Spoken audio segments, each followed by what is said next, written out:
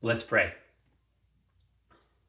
God, we thank you for this opportunity that we have to be together, even if it is just virtually.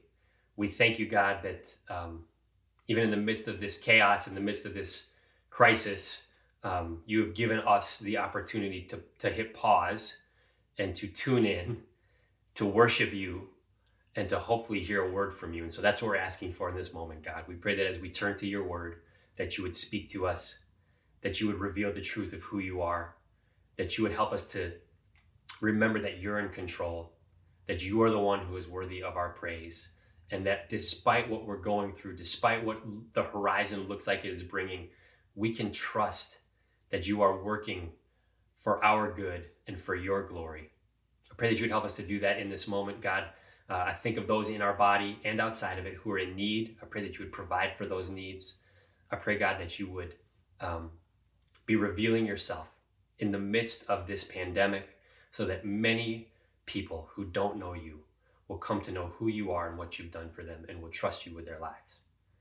Pray all these things in the name of Jesus Christ. Amen. Really great. Really great to be back with you all today.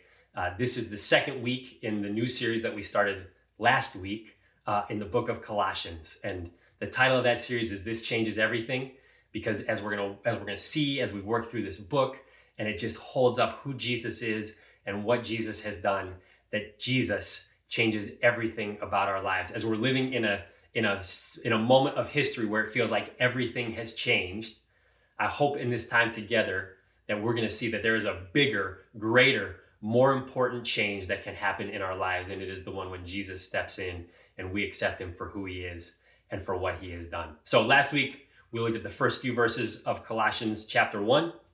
Today, we're just going to move right on to the next few verses. So today, we're in Colossians chapter 1, starting in verse 15.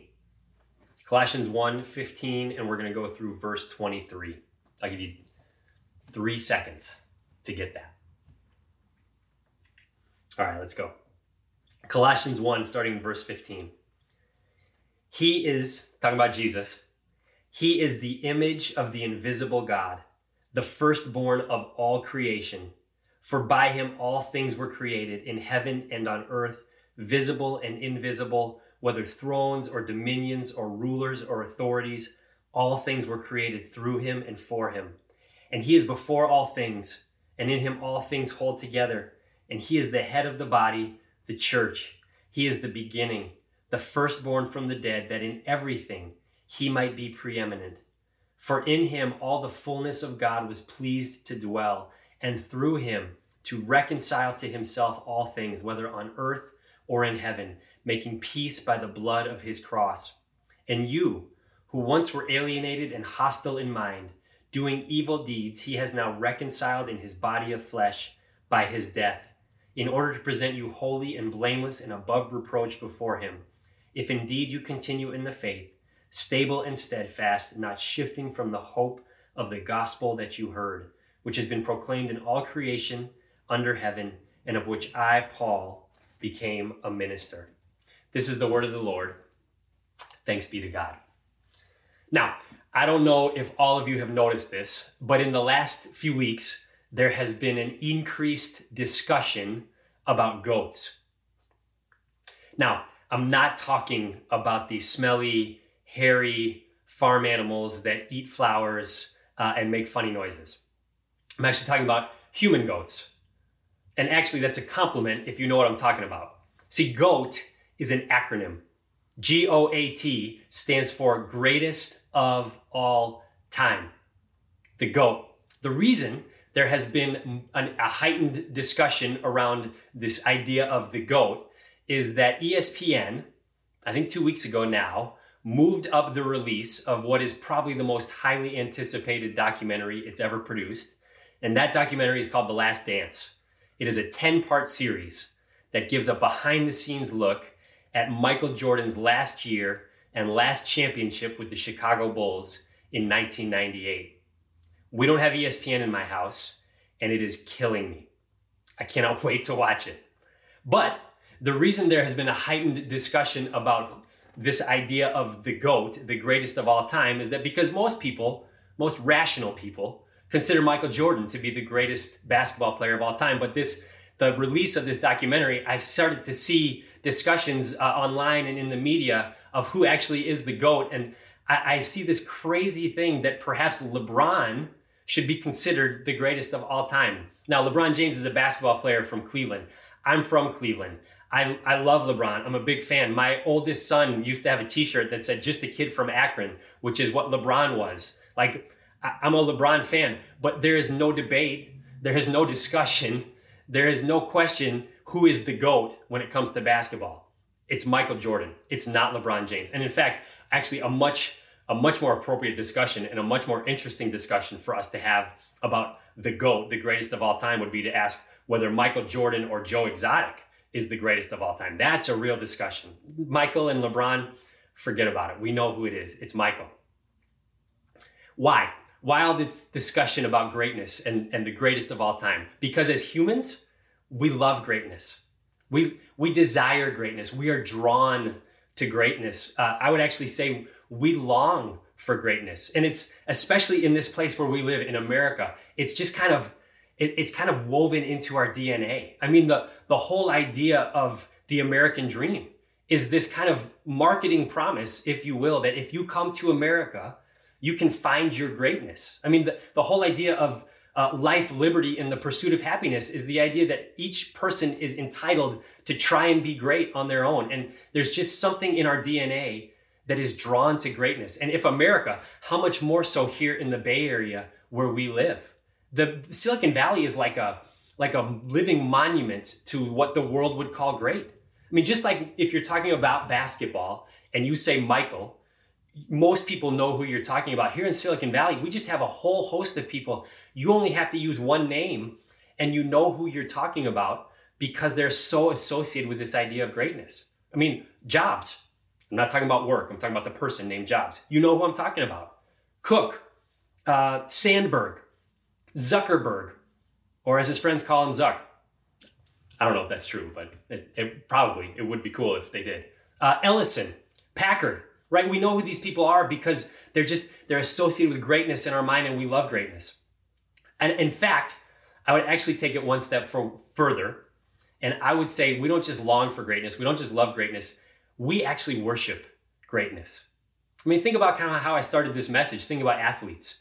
It is a form of worship, the way that we follow and support athletes, the way that we buy their shoes. And I mean, that hits home for me because I love Michael Jordan's shoes. The way we mourn for them when they die, like we've lost a family member. We worship greatness. And it's not just in sports.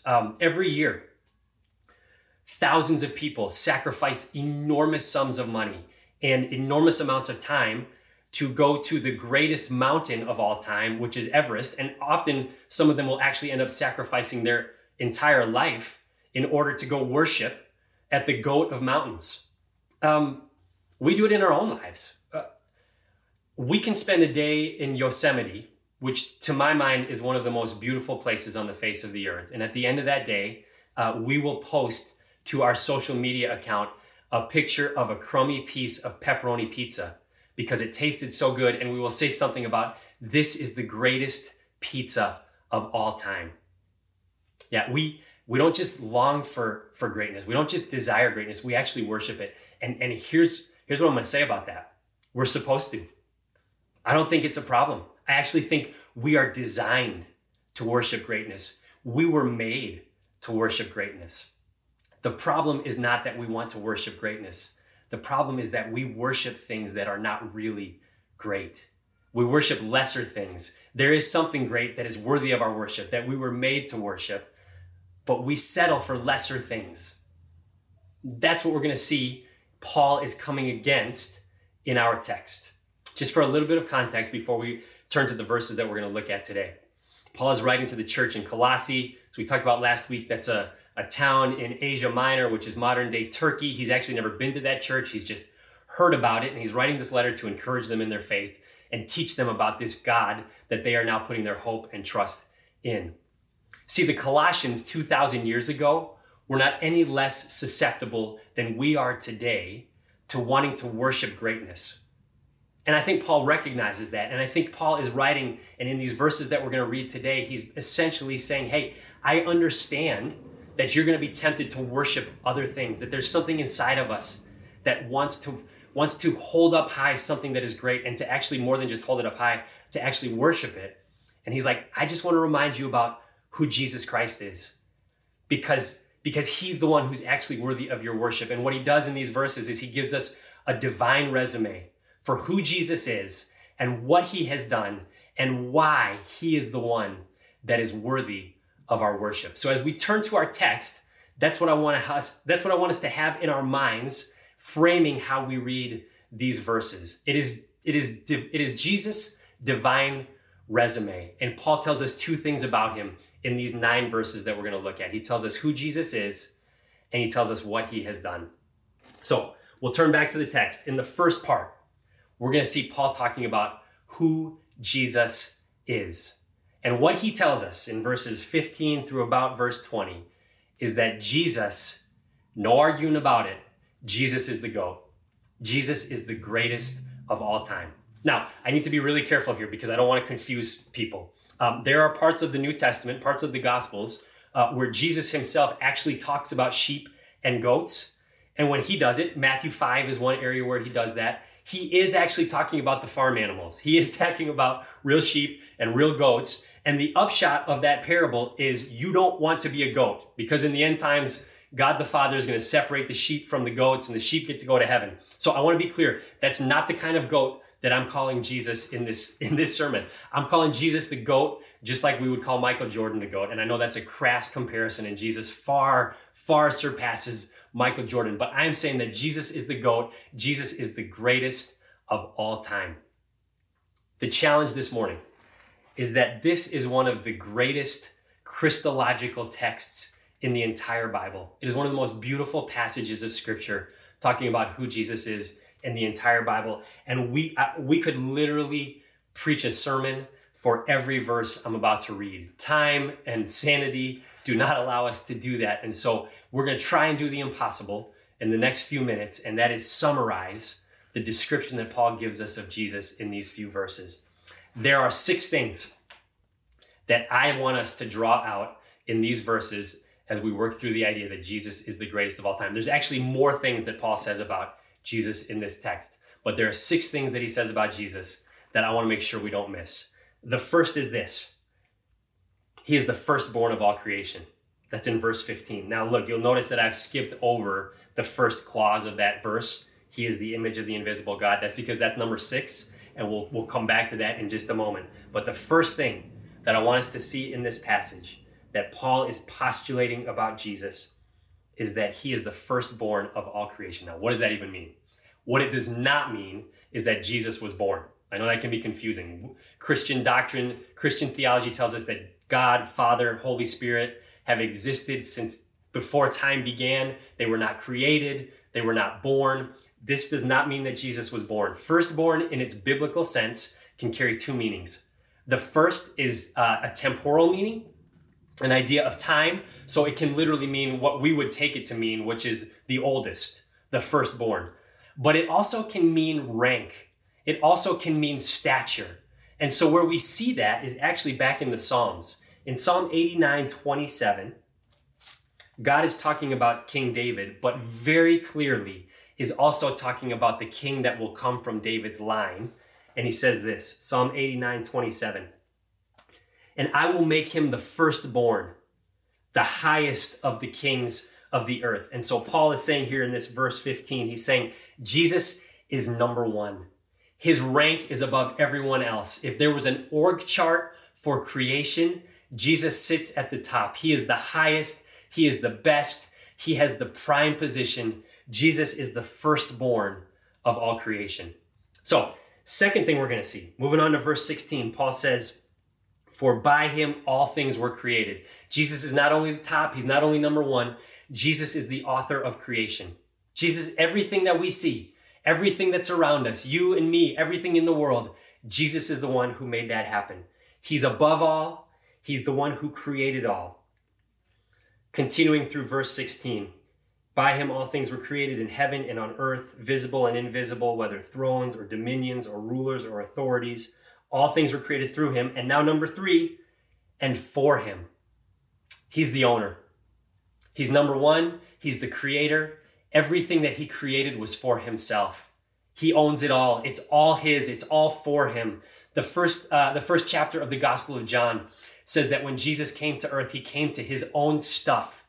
It's all his. He owns it all. He's on top. He created it. He owns it. And then in verse 17, we're going to see that he is the sustainer.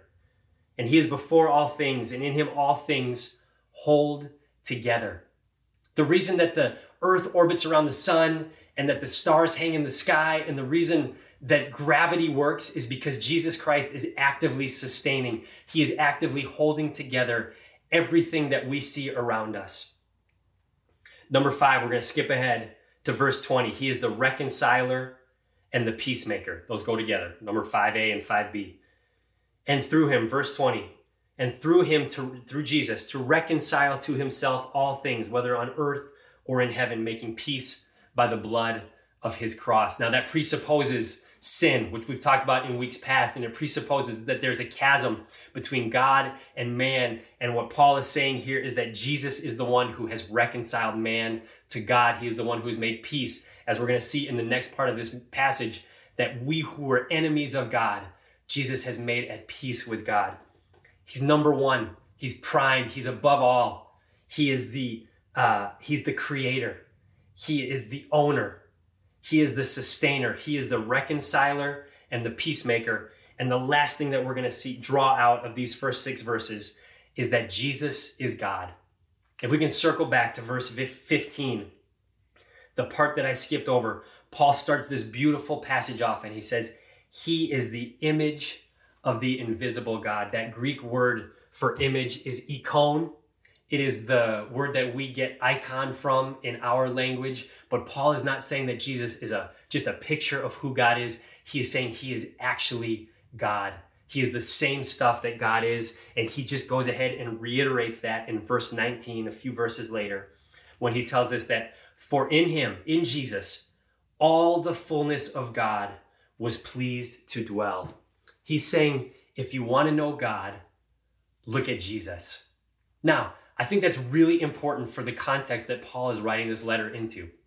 This church in Colossae would have been made up of 2 types of people. It would have been made up of Jewish people and Gentile people. And I think Paul is speaking into both of those contexts in these 6 verses, magnifying who Jesus is. He's saying to those people in Colossae who are Jewish, he's saying, if you have grown up Jewish and you have grown up worshiping something that you thought was great, which is the God of your scriptures, which is the God which is our Old Testament today. But if you've grown up and if you spent your life worshiping the God of your scriptures, the God who you believe created everything, the God who you believe sustains everything, the God who saved your ancestors out of slavery, bought them out of the slave market of Egypt, who sustained them for 40 years in the wilderness and brought them into the promised land and drove out nations in front of them, and the God who upheld his covenant, though your ancestors continued to break their side of the covenant. If you've spent your life worshiping that God, Jesus does not replace that God. Jesus makes that God known. He's saying Jesus is God, and now the invisible God that you have never seen, you can see, and you can see in the person of Jesus. And to the other group in Colossae, the group of people who were Gentiles, I think Paul is saying, for you who are Gentiles, for you who have grown up worshiping a pantheon of gods, you've grown up worshiping a God for every season of the year and every planet in the sky, he is saying Jesus is not just another God to add to your menagerie of gods. He is saying Jesus is the one true God. He is the one who is above all. Anything else that you thought you worshiped before was simply created by him. If you want to know God, look at Jesus. I think that's what Paul is saying in these verses that we've just looked at. Now, since my family and I have come to the Bay Area, one of our most favorite things to do is to go down to Monterey to the aquarium. We all love it. There's something for everybody. Do you know what that aquarium does? Or what any aquarium does, for that matter? An aquarium, that aquarium down in Monterey, it takes something that is so vast and so incomprehensible, and really something that would be virtually impossible for an individual human to wrap their mind around, something that is invisible, the ocean, and it makes it visible. If you want to know the ocean, look at an aquarium. If you want to know how the ocean works, what it looks like, what's in it, how they interact, go look at an aquarium. And forgive the crassness of this metaphor, but Jesus is God's aquarium. If you want to know what God looks like, look at Jesus. If you want to know who God is, look at Jesus. God is this vast, incomprehensible, invisible thing, and yet he is known in Jesus. If you want to know the ocean, look at an aquarium. If you want to know God, look at Jesus. And actually, if we want to get really theological, we could take this one step further. That aquarium down in Monterey, it is not distinct from the bay that is outside. There are giant pumps that all day and all night are pumping water from Monterey Bay into the aquarium and then pumping it back out. So the stuff that is out there in the ocean is the same stuff that you see in the aquarium, and that stuff that you see in the aquarium is the same stuff that you see out in the ocean. And a good theology of the Trinity, of God the Father and God the Son and God the Holy Spirit, is not that they are three different gods, it's that they are one God in three persons. And theologians use a term called perichoresis, which just means that they are all made of the same stuff, and they exist in this beautiful divine existence of love, where this stuff is passing between Father and Son and Holy Spirit. If you want to know the ocean, look at an aquarium. And if you want to know God, look at Jesus. Now, I don't think it would be too aggressive. I don't think this is overly aggressive of me when I talk about how best we apply this passage to our life. I mean, there's a lot of ways that we can go with it, but I think there's really only one option when we look at what Paul has just described in these verses and how we are to respond to it. And that is that we are to fall on our faces in worship at who Jesus Christ is, and as we're going to see in a minute, what he has done. We are inherently designed to worship greatness. And Paul is telling us in this passage, Jesus is the greatness that you were designed to worship. May we just fall on our knees in worship at the one who is above all, the one who is the firstborn of all creation, who is the image of the invisible God and is preeminent in all things. This world is constantly throwing things at us, lesser greatnesses that it wants us to worship. And especially in a place like the Bay Area, we are bombarded by things like our job and our portfolio and our house and our car and our leisure and our vacations and our stuff and our computers and our phones and our control and our routines, our own pursuit of our own greatness. And it all pales. It all fades in comparison to the greatness of Jesus Christ. He is the one that we were designed to worship. All of those other things cannot deliver what he can. Jesus is the GOAT. He is the greatest of all time, and he is the one who is worthy of our worship. Now, I have half a mind just to shut it down right there, but there are a few more verses in this passage, and we're going to look at those too. So the second thing that we're going to see, after Paul has made the argument, hey, here's Jesus' resume, and based on that resume, you can rest assured he is the one that you were made to worship. He is the greatest of all time. Then he makes a pivot. And in verse 21, he actually starts talking about the Colossians, who he is writing the letter to. And what he says in the second part of this passage that we're looking at is that not only is Jesus the greatest of all time, but Jesus is the one who makes us right with God. Jesus makes us right with God. And it's kind of a harsh transition in verse 21 because he's speaking these amazing terms of who Jesus is. And then we get to verse 21, and this is what he tells us, or what he tells them. And you, who once were alienated and hostile in mind, doing evil deeds. It's like, wow, that shifted really quickly. But it's like, you can almost hear him saying like, okay, that's who Jesus is. And now before we move on, I just want to remind you what your life was like, who you were before you came to faith, before you knew Jesus, before he transformed your life. And the picture that he paints is pretty harsh, is it not? You, who once were alienated and hostile in mind and doing evil deeds. Now, I want us to just hang out here for 1 minute because this is a really important aspect of the Christian faith that a lot of people are not happy with, a lot of people don't like, and even in churches, you're hearing less and less talked about this. The way that God through Paul in this instance very explicitly, but it's you find it throughout Scripture. The way that God describes our life before we know him, before we come into contact with Jesus, and before we give our faith and trust and hope to Jesus, he does not describe that as just kind of neutral or passive. He doesn't, it's not like we're innocent bystanders. God is not like, yep, there's just this huge cosmic battle between good and evil raging on, and humans just happen to get caught on the wrong side of that battle. Humans are not prisoners of war that need to be rescued by God.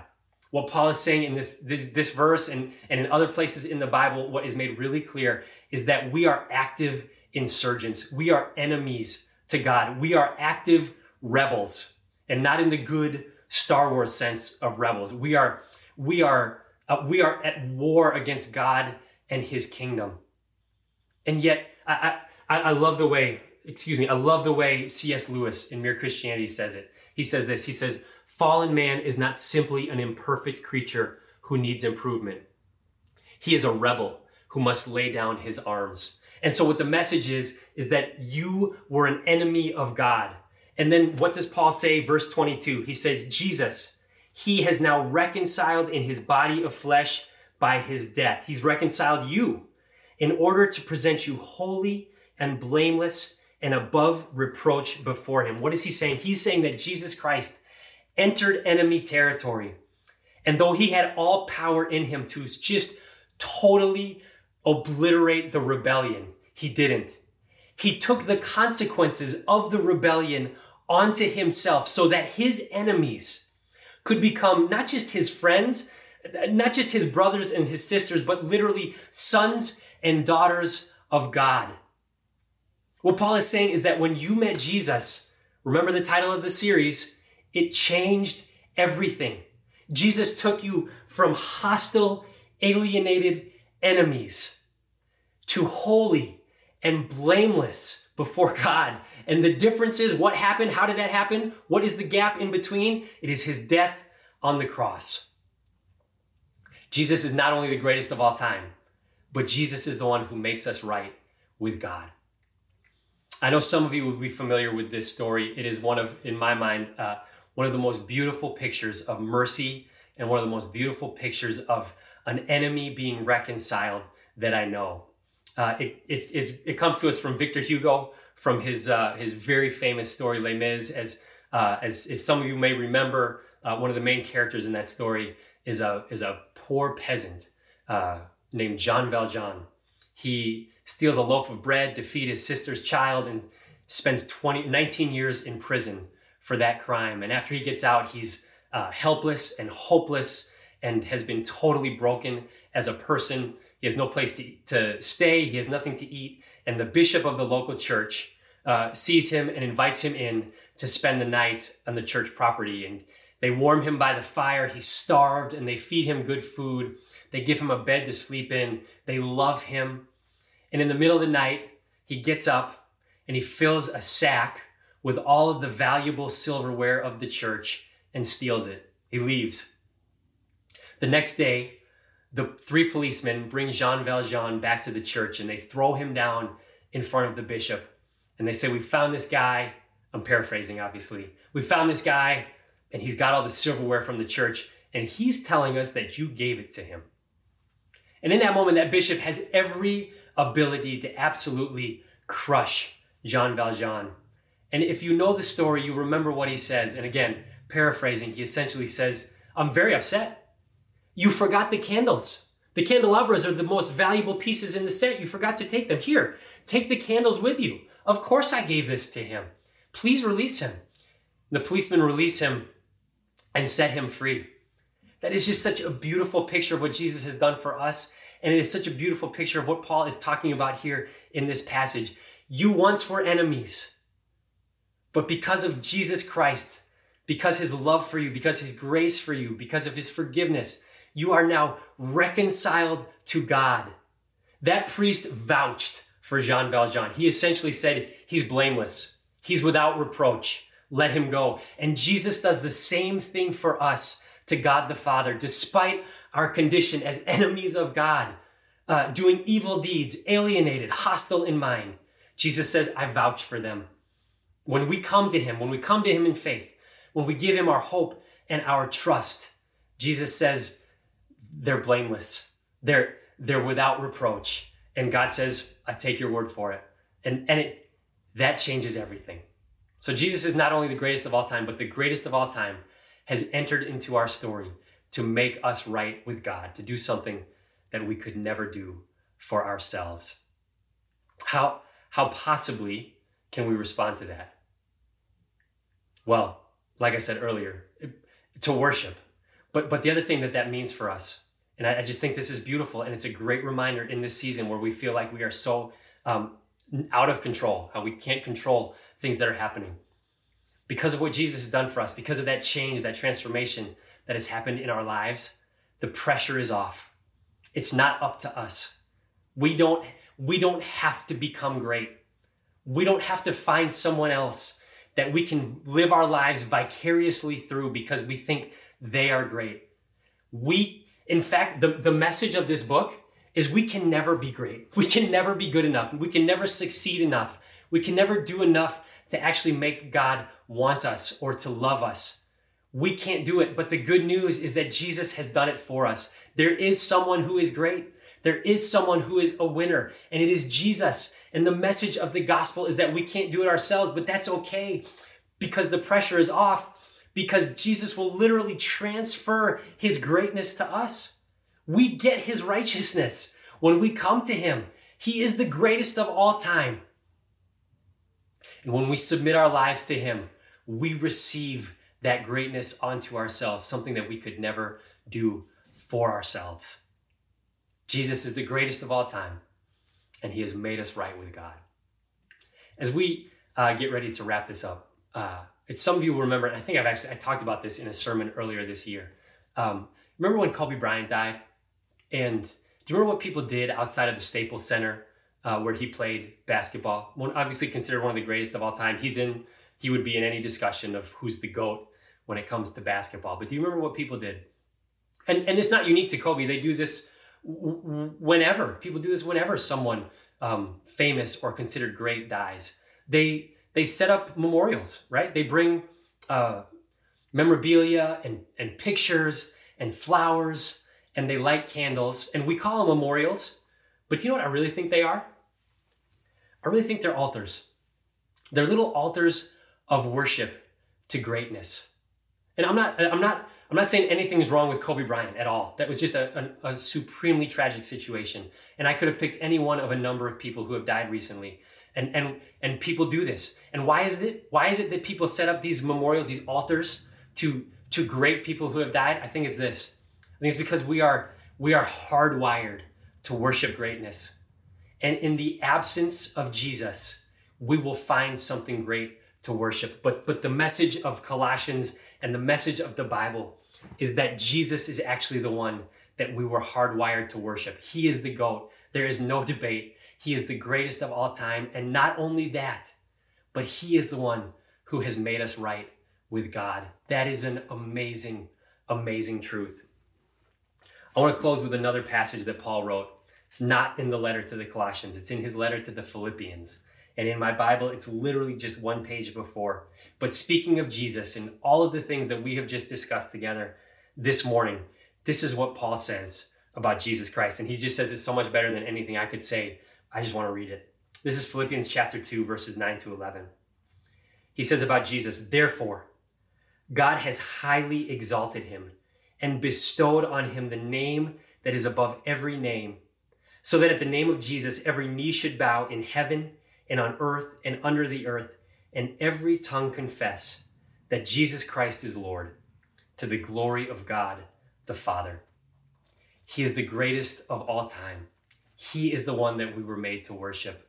Oh, that we might join with all of creation in bowing our knees and confessing with our tongues that Jesus Christ is Lord. May we worship him. Let's pray. God, we thank you. We thank you that in the midst of what is just a really unsettling season in life, in the midst of what is for a lot of us a really difficult season of life, we can turn to your word and we can be reminded that all of the lesser things that we're drawn to, all of the lesser things that we want, that something inside us wants to worship, that can actually be totally fulfilled in your Son, Jesus Christ. And we praise you for that. I pray, God, that even in this moment, even as we head out into our day after this service, that you will instill in our hearts and minds the truth that there is one who is above all, that there is one who is the image of the invisible God, the firstborn of all creation, the one who in all things is preeminent, and that he is worthy of our worship, but not only worthy of our worship, that he knows us, that he loves us, and that he's come to be with us and to restore our relationship with you. Thank you for that. Thank you for the truth of it. Thank you for the way that changes everything. We pray all these things in Jesus Christ's name. Amen. As we finish up, I just want to make you aware of something that we've been doing for the past 2 weeks. And that is right now, in this moment, some members of our staff and some members of our prayer team are on a Zoom conference call waiting for anyone that would like to be prayed for. There's a link in the description for this video, if you are watching it live, that will take you right into that room. We can pair you off with a prayer counselor into a breakout Zoom room, and you can be prayed for. If you have questions about what it means to follow Jesus, if you just have something in your life that you would like to be prayed for, it would make their week for you to join them today and be prayed for. Again, that's a Zoom call right now as we finish this service. The link is in the description for this service. Now, please receive the benediction. The Lord bless you and keep you. The Lord make his face to shine upon you and be gracious unto you. The Lord lift up his countenance upon you and give you peace until we meet again or until our Savior comes, and then forevermore. Amen. You are loved, you are prayed for, and you are sent.